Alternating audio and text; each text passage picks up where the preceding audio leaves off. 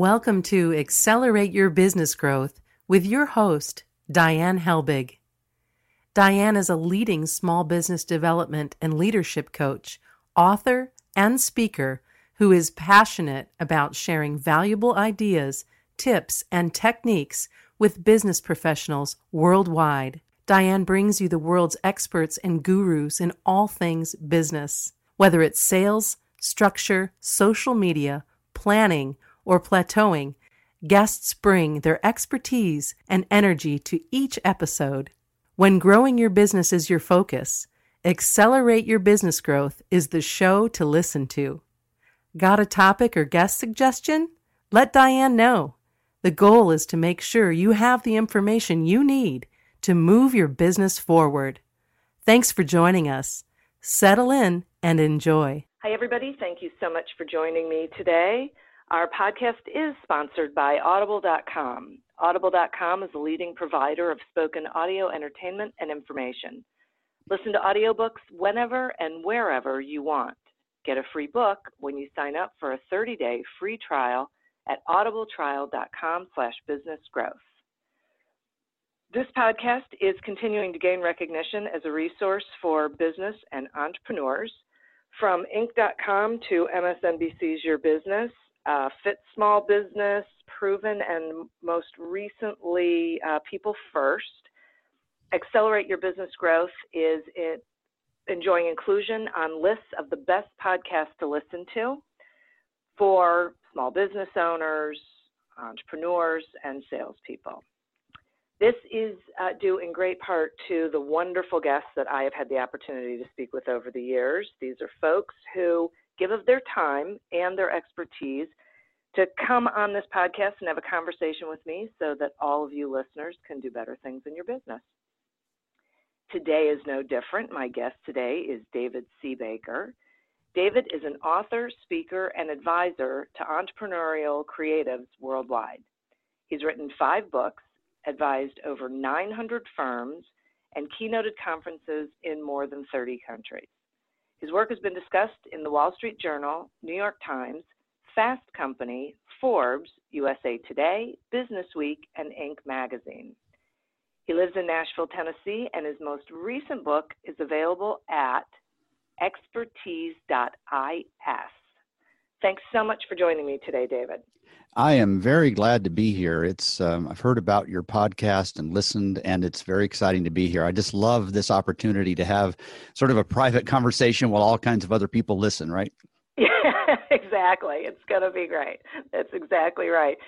Explain to me how you ended up living with the tribe of Mayan Indians, please. Yeah, it sounds a little unreal to me too when I think back to my earlier life. I almost have to go back there to feel like it was actually real.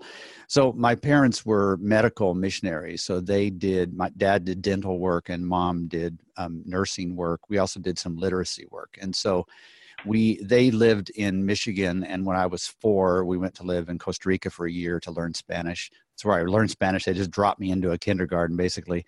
And then when I was 5, we went there till I was 18. So we lived in this very, very primitive village. It was a Mayan tribe, no roads to speak of, no electricity, no plumbing, no stores. And so it was almost from another life. And I didn't really know that there was another world out there until I remember listening to Armed Forces Radio and hearing the Nixon trials. That was the first time I knew there was a U.S. essentially.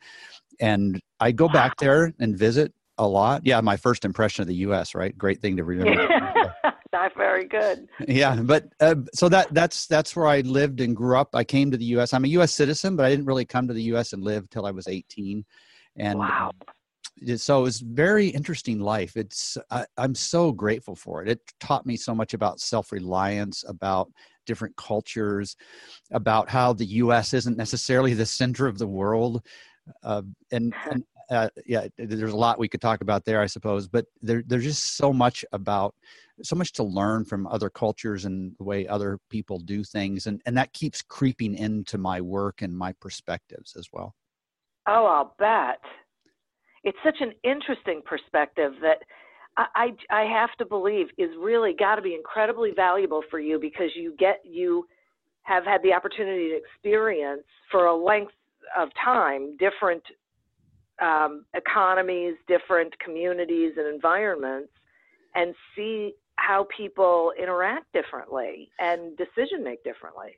Exactly. Yes. And a different take on entrepreneurialism as well. Like even the word, we throw around the word marketplace, right? But growing up, a marketplace was a real marketplace. It was in the center of town, and the marketplace was on a different day of the week because that allowed people selling their wares to travel from one city to the next and hit all of those marketplaces that were open weekly. In fact, one of the villages we traveled to regularly wasn't on a 7-day week cycle. They were on a 5-day week cycle. So we had to really figure out exactly what day we were getting there. But there was a real marketplace, right? And all of these terms that we take for granted they were using them. And actually, when I go back to visit, I'll be back there in 2 weeks. When I go back to visit, not much has changed. Now there's this cell tower in the middle of the village, and everybody's running around with a cell phone because they skipped the entire wired phone generation. And there's electricity now, and there's some plumbing, but otherwise it's pretty unchanged. I love it, actually. It's such a great experience. Gosh, I'll bet. So let's talk about let's talk about expertise, and let's talk about how it's viewed differently in different sorts of cultures. Sure. Like in the U.S., when we use the word expert really in 2 different ways, I think. One is an expert who's also an entrepreneur. So they're bringing some skill to the table. It could be a product or a service, and they're doing it in some entrepreneurial fashion. So they're taking some financial risk. And then we have expertise that's not associated with an entrepreneurial risk, and that's somebody who maybe is a craftsman who works for somebody else. Or it could be somebody who works on the client side who has a good salary and they're an actuary or something like that. The book that I wrote, and this is the first book that I've written of the 5 that I felt really, really passionate about. It's written to those folks who are selling their thinking. They're essentially monetizing their ability to match patterns. They see patterns as they look at the world through a pattern matching mask, so to speak.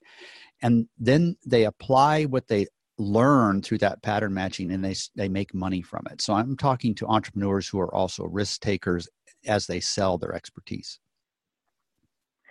Okay. So I'm one of those people, I think. So why do these folks, these experts, have so much trouble positioning their services? Yeah, such a great question, because in some cases, these experts that you're talking about are actually in the business of positioning other people, right? Right. And so it's particularly acute to think that these are the folks that can't do it for themselves. I mean, if you're not in the business of positioning other people, well, it kind of makes sense that maybe you can't do it for yourself. You need to hire somebody. But if you're in the business of positioning other people, why can't you do it for yourself?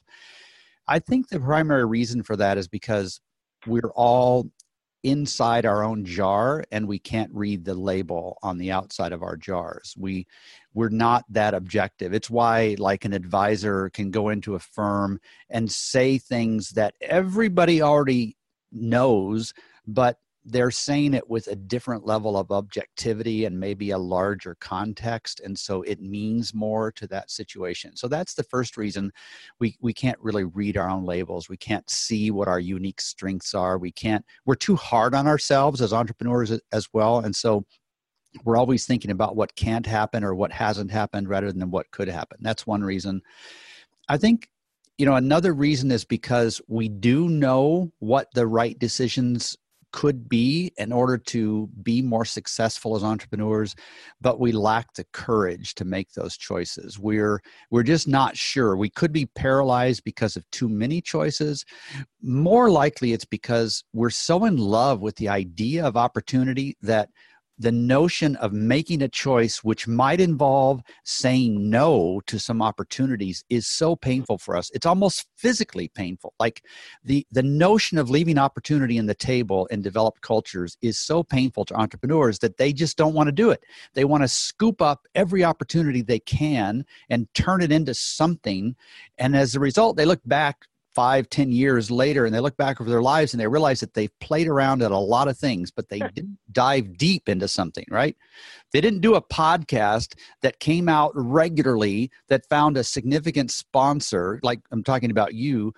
And, they were allured or lured away into all these other things that they might be able to turn into opportunity. That is so true. And one of the things that I see these folks doing is they will start on something. I think they get to that place where they're sort of afraid to go ahead and pull the trigger. And so then they want to remake it. They want to, like, say it's a webinar series or something, and then it's never quite good enough. It's never really ready to put out there. Tear it down, rebuild it. We can always make it better, right? Instead of just saying, listen, my 80%, what I think is 80% good is what other people would consider 100% good. Why don't I just sit here and make a lot of good money and quit starting over again? Like, there's just something about entrepreneurs who have to fiddle with everything. And I mean, I'm talking as an entrepreneur, right? You obviously are as well. So I'm being self-critical here, but there is something about, like, at some point, just settle down and make a lot of money and realize that it doesn't, like, I forget exactly what that phrase is, like the enemy is the perfect is the enemy of the good or something like that. Right. We just need to just knuckle down and do something and do it good enough. And also let some dreams die as well. I know that's sort of counterculture, but as you get older, as you get in your late 30s, 40s, 50s, you've got to start looking at all of these goals you had for your life and say, you know what? That's not going to happen. I'm going to double down on this, and I'm going to be really good at this. Our world has changed. Everything around us has changed, and that's because of Google, really. Google has made it so obvious that there are too many areas of knowledge for any one person to be an expert in all of these things. The world will not allow us to be generalists anymore, except for a very few people, and I'm not one of them. I'm going to have to be really good, really deep at something, and then I can explore all these other areas in my personal life, my life outside of work. But in terms of what I'm getting paid for, I better know what I'm talking about. Yeah, I think that is really a huge point, because that's the other thing I find folks doing is they want to be all things to all people. And I think it's because they're afraid that it's that opportunity thing. They're afraid if they don't offer everything under the sun, they're going to miss out on that one thing, instead of just really focusing on something where there's a need and building a business and a world around that thing. Right. And not being afraid of competition as well. Like, I'm doing an event later this week, and I'm inviting 6 of my primary competitors to come for free. And I'm going to use them to help work the tables and provide advice to other people. I'm going to promote their work. It's like there's so much work out there for us. Part of what drives us to just grab all this opportunity and scoop it towards us on the top of the table is because we don't want somebody else to thrive. And that's a really backwards notion, right? The world is big enough for a lot of people besides me. No question. And what I usually say to people is, there's business out there you don't want. So, yeah, exactly. Right? Yeah. Right. But it might be a good fit for somebody else. Right. Right. Yeah. Right. Just because it isn't a fit for me doesn't mean it's not great business for somebody else who might have a different overhead structure, might have a different personality that's more of a patient coaching style than mine might be, and so on. Yep. I completely agree with that.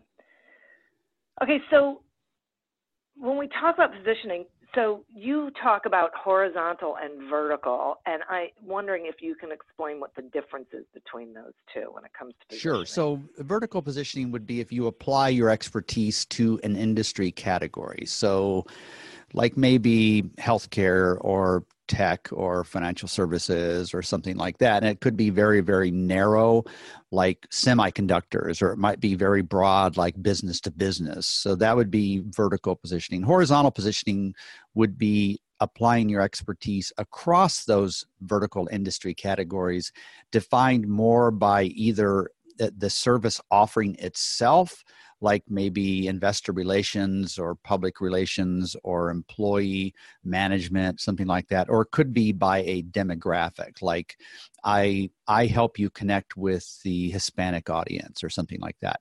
So those are the two primary ways that you would think about before you make a decision around positioning your firm. And most this varies a little bit based on the age of the person making the decision. Most younger experts are drawn to a horizontal positioning because it involves so much more variety. They get to touch so many different kinds of companies. And so they start there. But what stops them from being successful there, in other words, this is the big knot they have to untie to make it work, is their ability to actually reach and connect with their prospective customers. It's very difficult to find those customers when they're organized horizontally, because most of the world operates around what I call vertical water fountains. So if you think about other providers, or you think about the conferences that are out there, or the blogs that are out there, most of those are organized vertically. And so that makes it very easy to find your contacts. So people start usually with horizontal because it's more interesting. There's more variety. They're more immune to an economic downturn. There's fewer conflicts of interest and so on. Sometimes that works. Sometimes, most of the time, it doesn't. And they have to default to a vertical positioning. The reason they default to that is because it's easier to find their clients. But it comes with some other advantages as well. So, for instance, when you have a client in a particular vertical and that's your focus, when your client contact moves on to another job, historically, on average, they're going to go to another company in the same vertical of the job they just left, and they'll take you with them. That works out great. Another advantage is just like the vertical water fountains that I've already talked about. It's also compensated a little bit more highly. So that's sort of a nuts and bolts question. Like, if you are willing to focus your expertise, then you're faced with a question. Okay, how do I focus it? And that's the first thing you do is understand horizontal versus vertical. Then you'd make a choice there, and you may not stick with it, but you'd start there and you'd look at the work that you've done. Like, what makes sense? What could you turn into an established, declared sort of expertise? Because nobody's going to make it up, right? The expertise is going to emerge from something that you've already done successfully for several clients. And from there, there are a lot of tough choices ahead, because the painful part for them is not choosing those two or three things where they've been successful. It's essentially saying no to all those other things they really enjoy doing that aren't in the new circle that they're drawing around their new business, so to speak. Okay. So thank you so much for that. So would you then suggest that they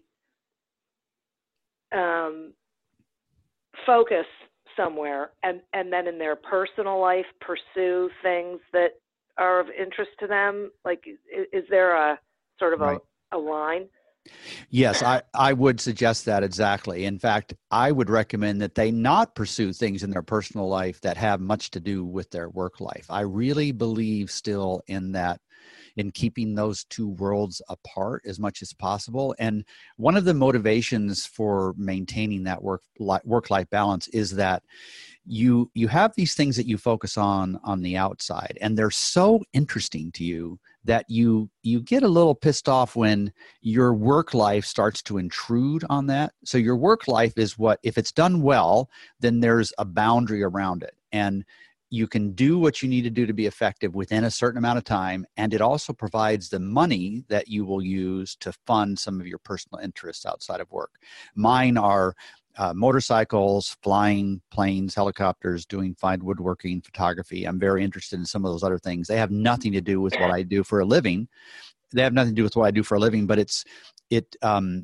it affords me the money and the time to pursue those sorts of things. It also provides really good context for, like, I don't want to be some expert that's so out of touch with the world that my advice doesn't make sense to anybody else but myself, right? So I want to read very widely as well. I want to read many publications every day so that I can stay in touch with the larger world and have an intelligent conversation with lots of people. Excellent. That's so great. Thank you for that. So I had asked you a question before about how expertise is viewed differently. My next question is sort of related to that. It's about people choosing where they want to be an expert. Now, when I'm asking you that question, I'm asking it in a couple of different ways for me. I'm asking, is there a need to be geographically decisive? And another where for me is like where in their sphere of interest, I guess I'll say. So like for me, I mean, I advise small business owners, and a lot of that is about sales. So would I want to really, really focus on just the sales part, or as long as it's in the world of small business and not like doing career coaching or something? Yes, I think you would. So if let's say I knew you really well personally and I came across somebody that I thought could use your services, there would be no confusion at all about how I would introduce you to this person. I would say, Diane knows a lot about small businesses, but especially sales in a small business context. And then I could stop right there, and maybe I would expand a little bit, but all of a sudden somebody has a very specific category to help you, to hire you or not, right? We want, the world is so full of opportunity that we want a very specific statement. And I think it should be like less than 15 words long that will enable a prospect to come to your website and read that statement and self-select themselves either in the running or out of the running before they ever contact you. Because if they contact you, you are, before they've made an initial assessment of whether you're a fit, you are in love with opportunity. So you're going to be tempted to compromise, right?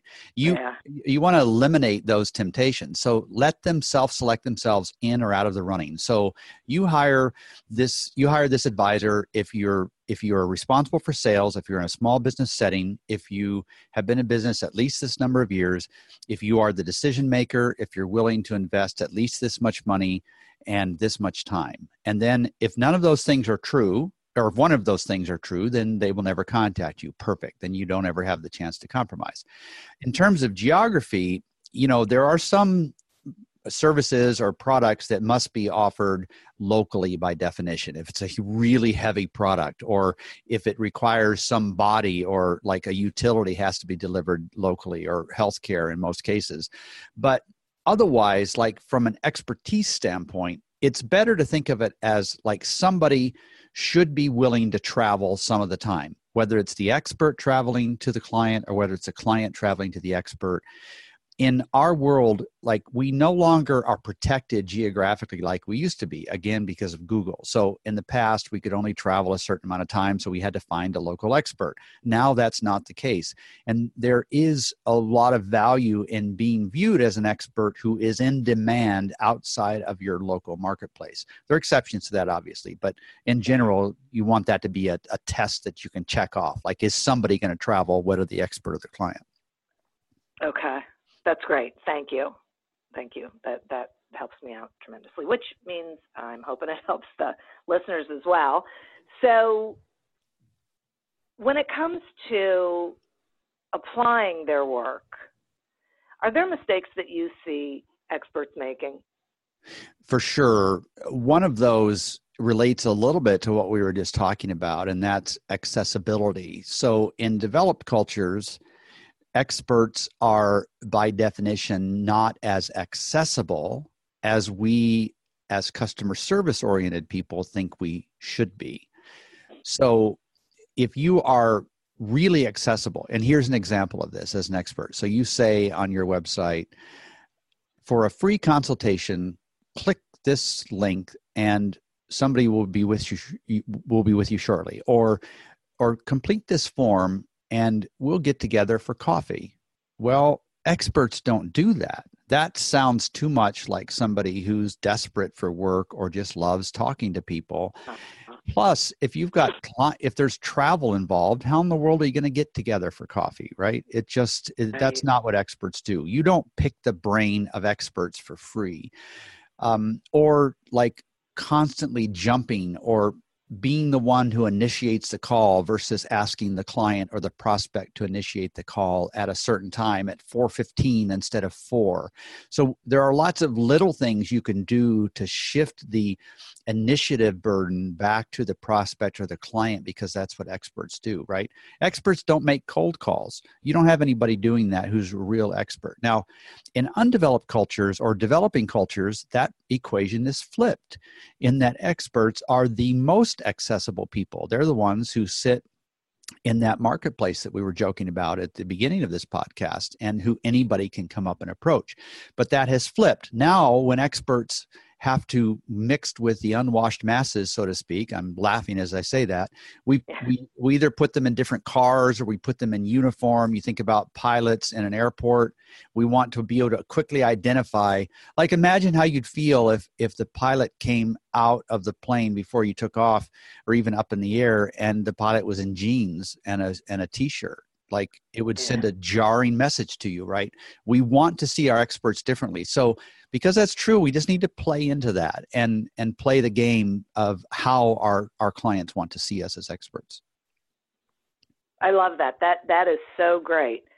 Because I think you're right. I think it's interesting how all of this connects to each other. Like an expert who is thinking about that opportunity, that every opportunity is a good one, and really does have that sense of, I need to take all business, is going to position themselves in a way that it does not show them as an expert. Shows them as a business owner, right? But doesn't show them as someone who really is an expert in their field. So yes. Really being able to establish yourself that way, I can see this means certain behaviors have to be right. adopted. And I think we have to distinguish between, like, we've always thought of like being in the product business or the service business as if there were only those two choices, right? And I want people to think that there really are three choices. There's a product business, the service business, and the expertise business. So my dry cleaner is in the service business. And if they don't treat me well, then I'll just go to, there's 3 on the corner outside where I live in Nashville. It's like, it's not that emotionally difficult for me just to change dry cleaners, right? But an expert isn't in the service business. They're in the expertise business. And too many experts are actually cloaking their lame positioning by just over servicing clients, hoping that will sort of magnetize these bad clients to them. And it's not a good plan.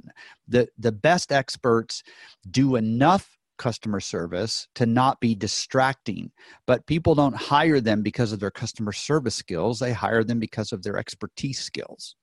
Right. That's great. That is great. I love that. Okay, I have to take a quick sponsor break, and then I have more questions for you. Accelerate Your Business Growth podcast is happy to be sponsored by Audible.com. Audible.com is a leading provider of spoken digital audio entertainment and information. They have over 150,000 titles to choose from, and you can listen to them on any device, including whatever you're listening to us on right now. If you sign up at our link, which is audibletrial.com/businessgrowth, you get 1 free audiobook and a 1-month trial of the service. Some examples of books you can listen to on audible.com are 80/20 Sales and Marketing by Perry Marshall and The Business of Expertise by our very own David Baker. So visit audibletrial.com/businessgrowth, explore the books that are of interest to you, and receive 1 free audiobook when you sign up for the trial. Today we're talking with David C. Baker about leveraging your expertise to your business. I think I just had that wrong, but leveraging your expertise so you can be successful in business. We'll say it that way. So let's talk about, we talked some about what's changed with expertise in the past couple of decades. Do you think, I look at it and I think, Google is probably the thing that's had the biggest impact, or maybe the internet, on expertise and the way people do business with each other. Would you agree with that? Yes, I think so. Because isn't there sort of an expectation that if I have a question, no matter how narrow it is, I can go to Google and find the answer within seconds, and the answer will be free? That's undermined the entire world of expertise, right? So, and then the other, like, I really like the fact that you threw in the internet as well. And when I think about the impact of the internet on expertise, I think that probably the biggest element that's changed there for us as experts is content marketing, because there are, it used to be pretty unique. You would put, in fact, I started doing this in 1997, actually. I started to build an email list, and then every week these folks would get some email insight from me. And I figured if I gave them great insight, they would trust me enough with their email address. That was content marketing. And then it expanded so that we were trying to build organic traffic. So I would go ahead and publish this stuff, not just in an email, but on my website, and I would leave it ungated so that Google search engine would recognize it. They could index it, and then they would send people to my website if that searcher had a question that they thought I could answer.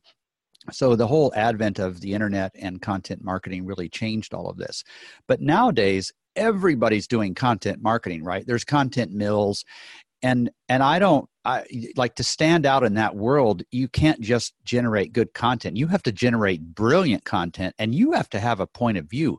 You have to be willing at the end of somebody reading your stuff for them to say, wow, I really agree with that. That's fantastic. Or, wow, that's really lame. I don't want to follow this guy at all. Like that, you have to be willing to have a point of view that basically divides the audience like the Red Sea.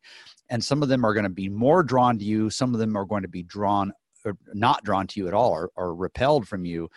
And so all of this has changed. Who knows what I have a feeling what the next phase of this will be, but none of us really know.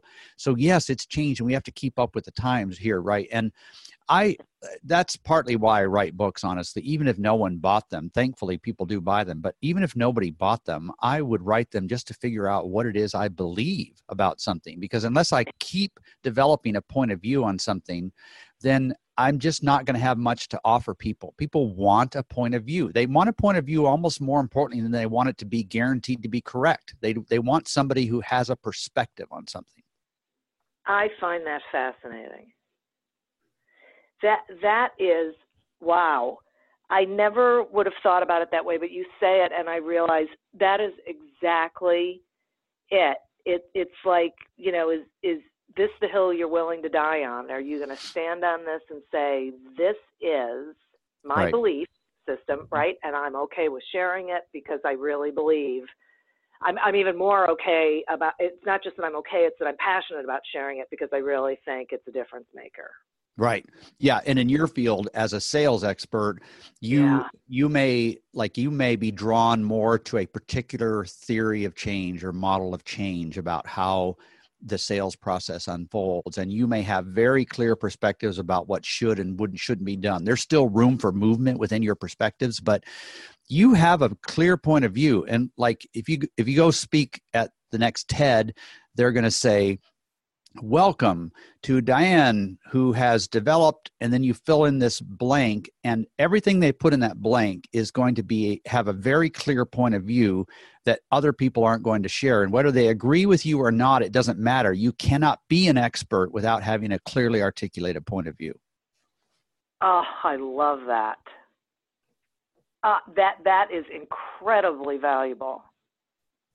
Wow. Okay. So you mentioned a minute ago that you have, guesses about how you think things are going to change or unfold or, develop, I guess is a better word.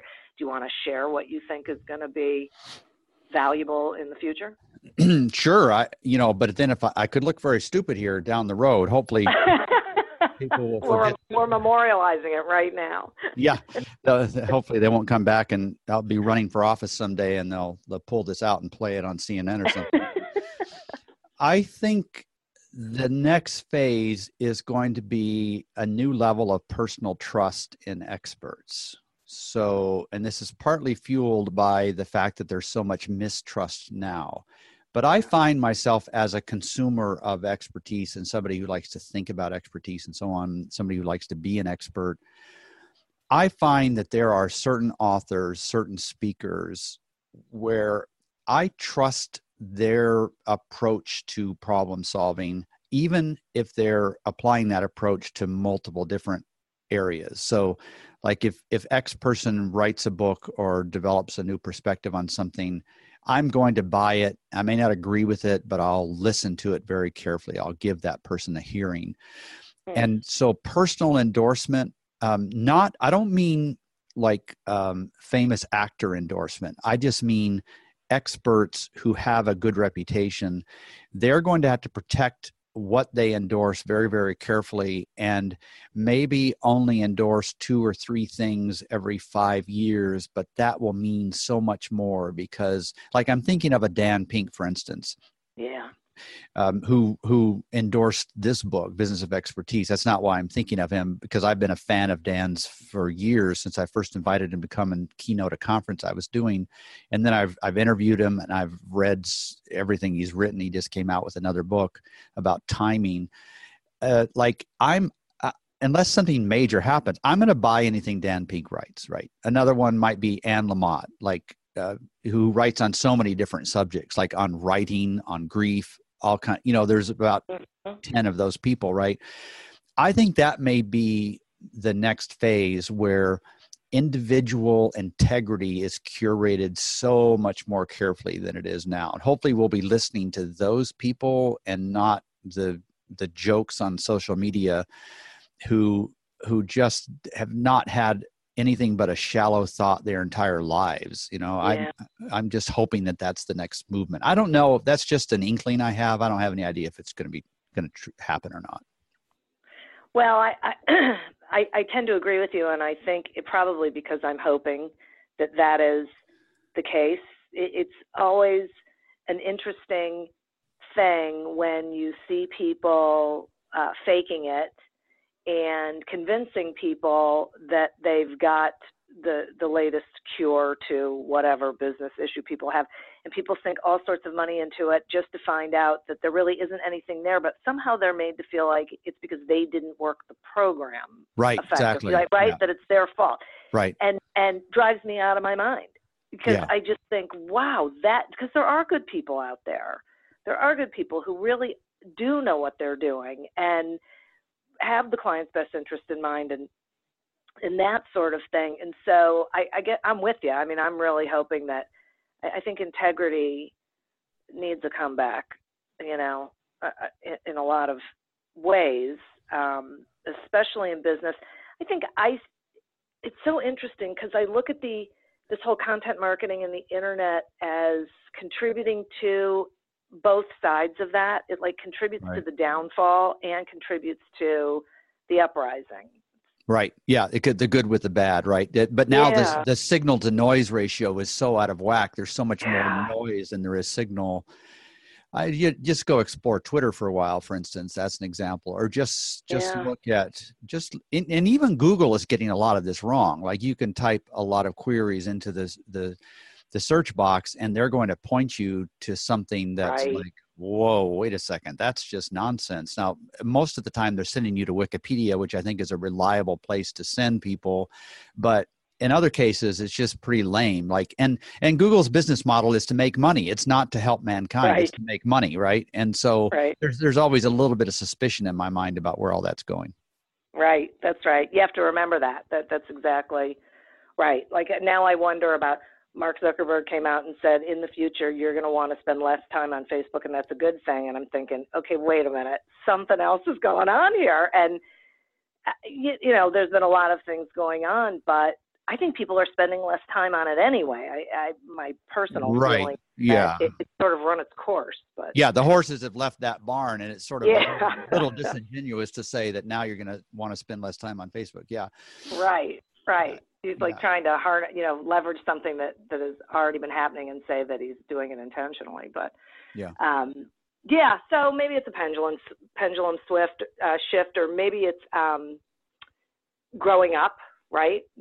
Everything goes through these stages of growth, from infancy to childhood to teenage years to adulthood. And so maybe all of this is finding its way, because I think it's happened pretty quickly, and Right. Yeah. it's hard to keep up with. Yep. I get a little nervous when almost an entire population gets excited about something. That's when the red light starts flashing for me. It's like, whoa, back this up just a minute. Have we really figured out the implications of all of this? And I'm partly that gets me in trouble as well, because I can be a contrarian when I shouldn't be. And that's unhealthy. But I do feel like most of the huge improvements that have come to mankind have come from people that most everybody else said had lost their mind at the moment. And at the moment of discovery, almost everybody thought they were nuts. And so I'm always listening for those small, still voices where somebody with a bigger perspective sees reality in a slightly different way. And while the majority could very well be wrong, the majority could very well be right as well. And so, there aren't any automatic answers there. Right. And that sort of is the exciting part of it too, right? What will be next? What can happen? Which actually leads me to a question that I thought of before and then forgot, which is, when we talk about expertise and integrity and this personal expertise sort of thing, do you think that video plays a role in that? I think it does. I think that consumers, both professional and non-professional consumers, appreciate video a lot more willing than I have provided it to them. And one of the reasons, even though I think it's just subconscious, is that I think they believe that they have an easier job of detecting authenticity or rooting out inauthenticity by seeing something on video. Yeah. I have a better voice than I have a face, so I tend to do more audio than video. But I do think that's helpful. And video is more expensive to produce well. Generally I'm a believer in high production value, so doing video that way is pretty expensive. But I do think there's a great place for video, and I've been slower to embrace that than I should have, really. Yeah, I embrace it. I think partly because of something that you had said earlier, that when we were talking about how you don't want all the business, and sometimes it's a better fit for someone else to be working with that client. And I think it can really be easier for people to identify someone who they feel a resonance with if they can see them, if they can see that their body language and how they communicate. I mean, I think communicating like we're doing right now is helpful as well. I just think that visual, being able to look them in the eye sort of thing is can really make a difference. You get a feel for who they are. I agree. I don't do a lot of video with clients, not because I don't like video, but because it forces me to sit still. And I like I'm very engaged in the conversation. I'm not thinking about anything else, but it's easier for me to be engaged when I'm pacing. So like sitting in one place with the video camera trained on me, or like my laptop screen or whatever screen, is difficult for me. Yeah, I get that completely. That's interesting. So if you had one piece of advice, which I know is hard to do, but I'm going to ask you anyway, that you could give to the listeners for how they can start or continue to build their expertise and position themselves as experts, what do you think that would be? Okay. That's not too hard. I would say make a courageous choice, which means saying no to lots of other things. Make a courageous choice about where you're going to really finalize your expertise, and then list 20 topics where you need a more clearly articulated point of view, and then get smart in those. So that's maybe part A, B, and C. Maybe I cheated there, but that's really the answer, is make a courageous choice and then get smarter. Once you quit messing around and trying to dig a lot of small holes, once you're willing to focus and make a commitment to digging one deep hole, you'll be shocked at how quickly you learn, because all of your energy can be used efficiently there. And what comes with knowing, like just, I call it getting to know, as in KNOW, getting to know. And everybody defines it differently. For me, it's like standing in front of an audience of 50 or 4,000 people, doesn't matter, opening it up to Q&A at the end and eagerly awaiting any question anybody can ask, because I'm pretty sure I can help that person. I'm not afraid of a single question somebody might ask me. That's the power of know, that once you've tasted competence, you never want to go back to being incompetent, because it's terrifying. Yeah. That's perfect. Thank you. That is really great. And thank you so much for coming on this podcast with me and sharing this information. It is so incredibly valuable and so needed to be said, and needs to be said repeatedly, but absolutely just really incredibly valuable information to my listeners. So I just appreciate you spending time with us. Well, thank you. I've really enjoyed the conversation. It's been great. Even if nobody else was listening, it's been fun. And I know they are, though. Right, exactly. They're listening. I was going to say they are absolutely listening. So please do me a favor and share with my listeners how they can get a hold of you, how they can get your books, everything you've got going on. Sure. So my consulting practice is at Recourses, which is RECOURSES.com. But probably the best place to go, and the one that's easier to remember, is expertise.is. And that's it gives you a sample of the book. There's some interesting stuff about the process of writing it, what it cost in time and money. Some people are interested in that, and also links if you want to get a copy. It's a small site, easy to assimilate, and that's where I would send people, is expertise.is. Fabulous. Thank you. And I would like to thank you listeners. You folks are who we're doing this thing for, as well as our sponsor. Please remember to visit audibletrial.com/businessgrowth to sign up for a free trial and get a free audiobook when you do. Continue to prosper and be curious. And until we meet again on another episode of Accelerate Your Business Growth, goodbye and good day. Welcome, change agents, to your go-to place for stories that ignite your spirit, fuel your purpose, and connect us all. We believe in the incredible power of the human spirit, its boundless resilience, and the inspiration it brings to our lives. On the Driving Change podcast, we'll journey together through the extraordinary yet very relatable experiences of some of the most amazing people on earth. Our mission? That through these stories, we might just spark change within you and awaken a newfound motivation to harness your unique gifts to make a real difference in the world. So get ready to be inspired and join us on this incredible adventure.